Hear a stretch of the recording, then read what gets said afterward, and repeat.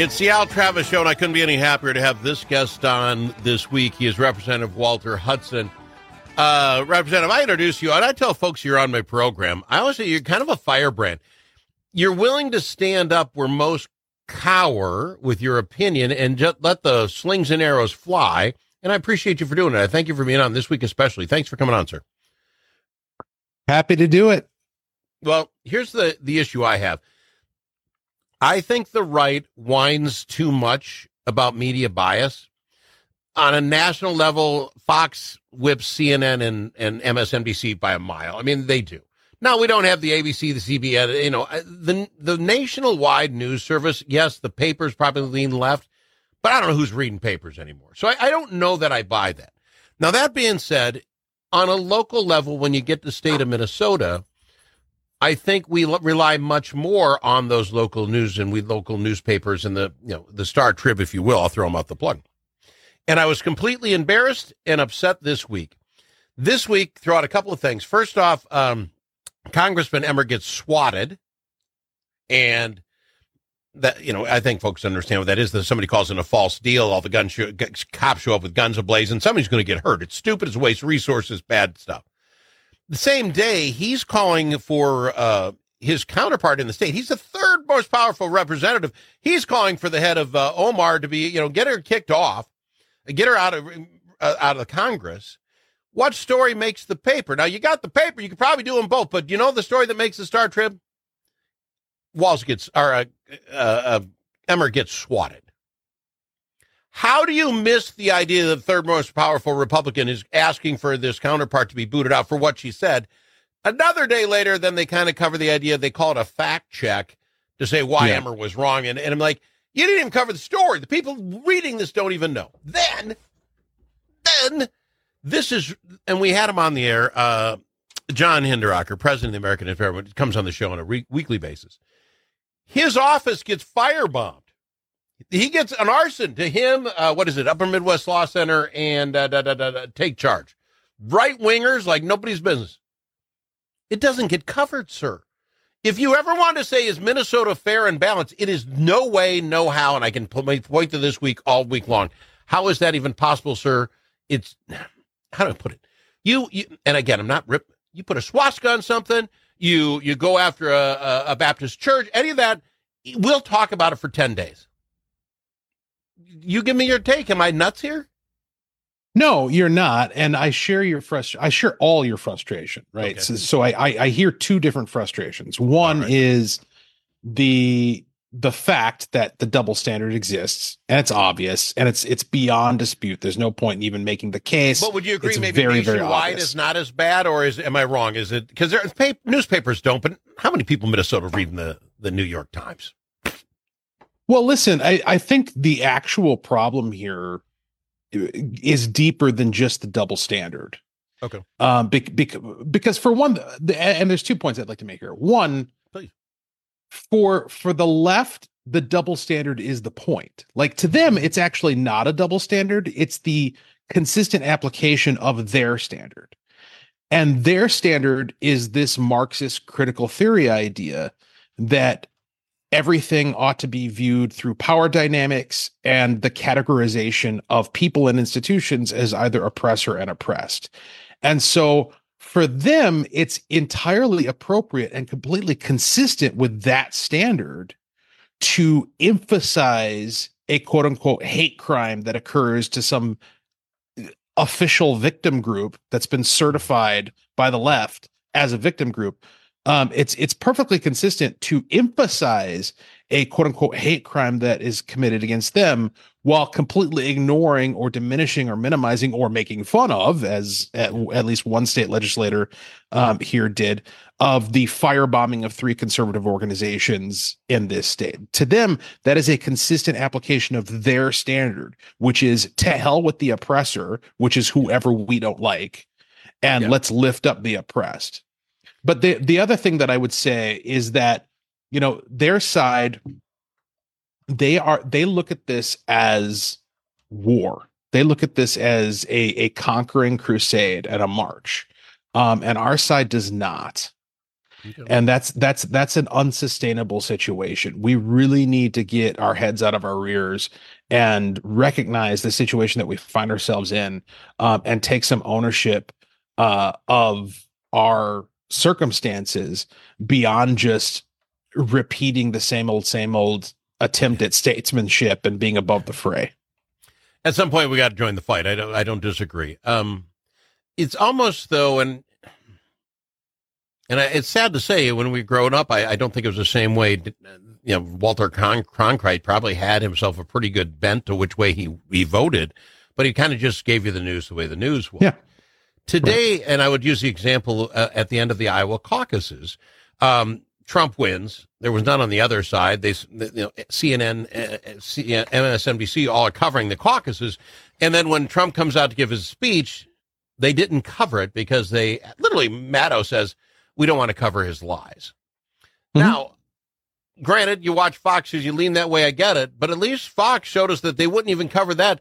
Folks that would listen to CNN or MSNBC don't have the opportunity to decide for themselves Trump is lying or, you know what I'm saying? Yeah. It is literally the leading people down a path, the sheep, if you will, to slaughter, because this is what we think you need to hear. Fox covers the president ad nauseum whenever he's given a speech. Cover the whole thing. They never get out of it because he deserves it. He's the president. You get my point? I don't know that we're not in the business. There isn't news anymore. They used to call them yellow pages back in the day when their papers, one side or the other. Yeah. So journalism doesn't exist. That's really the primary takeaway from all of this is journalism as a profession does not exist. And the example that I'll point to in order to demonstrate that, I think conclusively, is, I just got done with my first year as a state legislator, sitting through committees, sitting through floor sessions. News was being made every moment of every day in multiple committee rooms in that Capitol building, in that Capitol complex. There were virtually no stories about any of it. I mean, there were sensational headlines coming out of committee hearings every single day and zero coverage. We had a press conference. I pointed this out on X recently. We had a press conference in 2023 prior to the floor debate regarding the education omnibus bill, which was combined with the children and families omnibus. So you're talking about a giant bill covering the jurisdiction of 3 different House committees. And there was maybe half a dozen reporters in the room and more empty seats than there were reporters. And so and you have in the basement of the Capitol, you have this entire hallway full of offices for all of these media outlets. I don't know what the hell they're doing, because I can tell you what they're not doing. They're not covering any of the minutia and consequential details of the legislative work that's being done in that place on any given day during a session. And you almost got to wonder, they're going to put in the papers or the news that what they think people want to hear. Maybe the people don't want the minutia. But I would ask you this, and 2 things. Let's go to break, and I'll ask you on the other side. We have some representatives you mentioned making some jokes about arson, which is unbelievable. But on the other side, I'm going to bet, and this is me being negative, and I apologize, I'll bet you they never figure out who did this, that they're not going to be able to figure it out because there aren't cameras all over the place. But at the same time, the people who burnt down the 3rd precinct will never be. Right. You know what I'm saying? And we have cameras all over the place. We'll talk more. I've got Representative Walter Hudson after this. Talk amongst friends. The Al Travis Show. Nothing but talk. We've got Representative Walter Hudson on with us. And quickly, what I went to break with, 2 things. One is I do not believe they'll ever figure out who did this arson problem because there's no cameras, and I don't know how much effort they're going to put into it. And let's just say they do. I don't believe we're going to have wall-to-wall coverage on this thing as these guys get put in jail.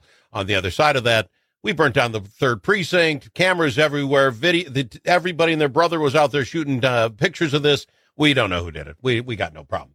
And the other one was, there is a representative from Minnesota who's decided to speak out on this, and in none too flattering a way, and I don't hear the other Dems coming out and putting them down for it. Your thoughts on either one of those topics, or both? Yeah. So Representative Andy Smith of Rochester made light of the fact that 3 conservative organizations it's increasingly clear. I mean, the doubt is quickly dropping to zero, were targeted for their political affiliation. The firsthand account from Bill Glahn, who I believe is affiliated with Center of the American Experiment, which is one of the three organizations that was apparently targeted, stated that the fires that were set by people who broke into the building. Okay, so there's evidence that the building was broken into and that fires were set, and they were positioned on directly between two of these offices on one floor and then right in front of the other office on the an above floor. And so it really is virtually uncontestable at this point that this was a targeted political attack. And you've got Representative Andy Smith making fun of it on X. Now, listen, I know Andy. I've sat down and had breakfast with him. I've chatted with him on the House floor. In a strange sort of way, I feel a kinship with the guy. Like, I kind of like him because he's like my dark mirror image, right? Like, the anti-Hudson. Yes, he pushes the envelope of the discourse to make his points, and he's very creative in the way that he engages on social media and what have you. But this is crossing a very clear line that I would never even consider crossing. You know, if you try to imagine some analog of this happening on the other side, Alliance for a Better Minnesota, for instance, being firebombed, you would never in a million years see me coming out and making light of that.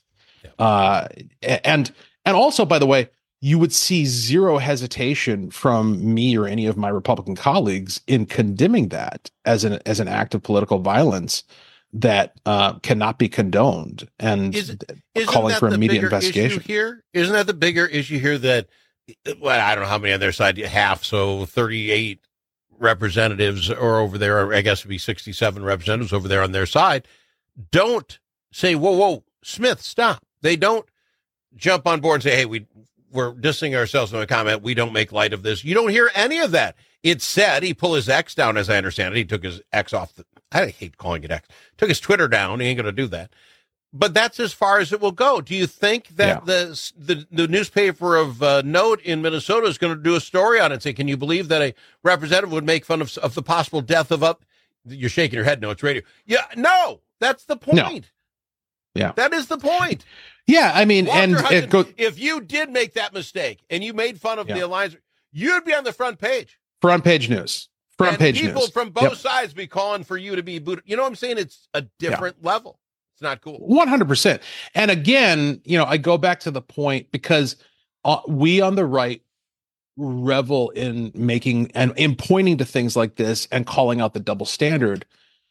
My point is it's not a double standard, not in their view. They don't see it as a double standard. For them, it is the consistent application of their one standard, which is Marxism. We are the oppressors in their view. And so it's okay to firebomb us. It's okay to deny our civil rights. It's okay to suppress our free speech. It's okay to prosecute us and throw us in prison while you're advocating for taking violent street criminals and putting them in a healing circle to talk about what they did and drill down to the root of their trauma and then provide them with a free college education, right? Like the disparity in treatment is the point. It is prescriptive. It is not an accident. They believe this is the way things ought to be. Okay. History buff, Representative Hudson. How do we get there? I know I'm old, and I took journalism classes in college. Who, what, where, why, when? Answer those questions. Great story. Find a fun headline to make people read your story and tell people what's up. Now you're telling me, well, if this happened, either I've got to ignore it, which I don't remember that being in journalism school, or I've got to spin this bad boy so they understand my political view. When did this happen? I don't know. I can't point to a particular moment when the shift occurred. And it's always difficult to kind of look back at history. I mean, I think we have this imagined mythology of the way things used to be. You evoked Walter Cronkite earlier. And the notion of the objective newsman who just tells you, how it is and gives you just the facts, ma'am. Yeah. I don't know that that was ever actually the case. I think that was largely our perception based upon the fact that mass media was new and fresh, and our corporate ability to discern was very immature in those early days of mass media. I think what we've seen in recent decades is, with the advent of the internet and the accessibility of information, is that there is a bigger and brighter spotlight than ever before cast upon the minutia of everything that these folks do, and it makes it harder for them to keep secrets. Okay, and I love that assessment. Thank you very much, because you're probably right. It was. I was a young kid back then, but I just can't imagine a kid going through journalism school now. They're not teaching who, where, why, when. They're teaching and how do you script this.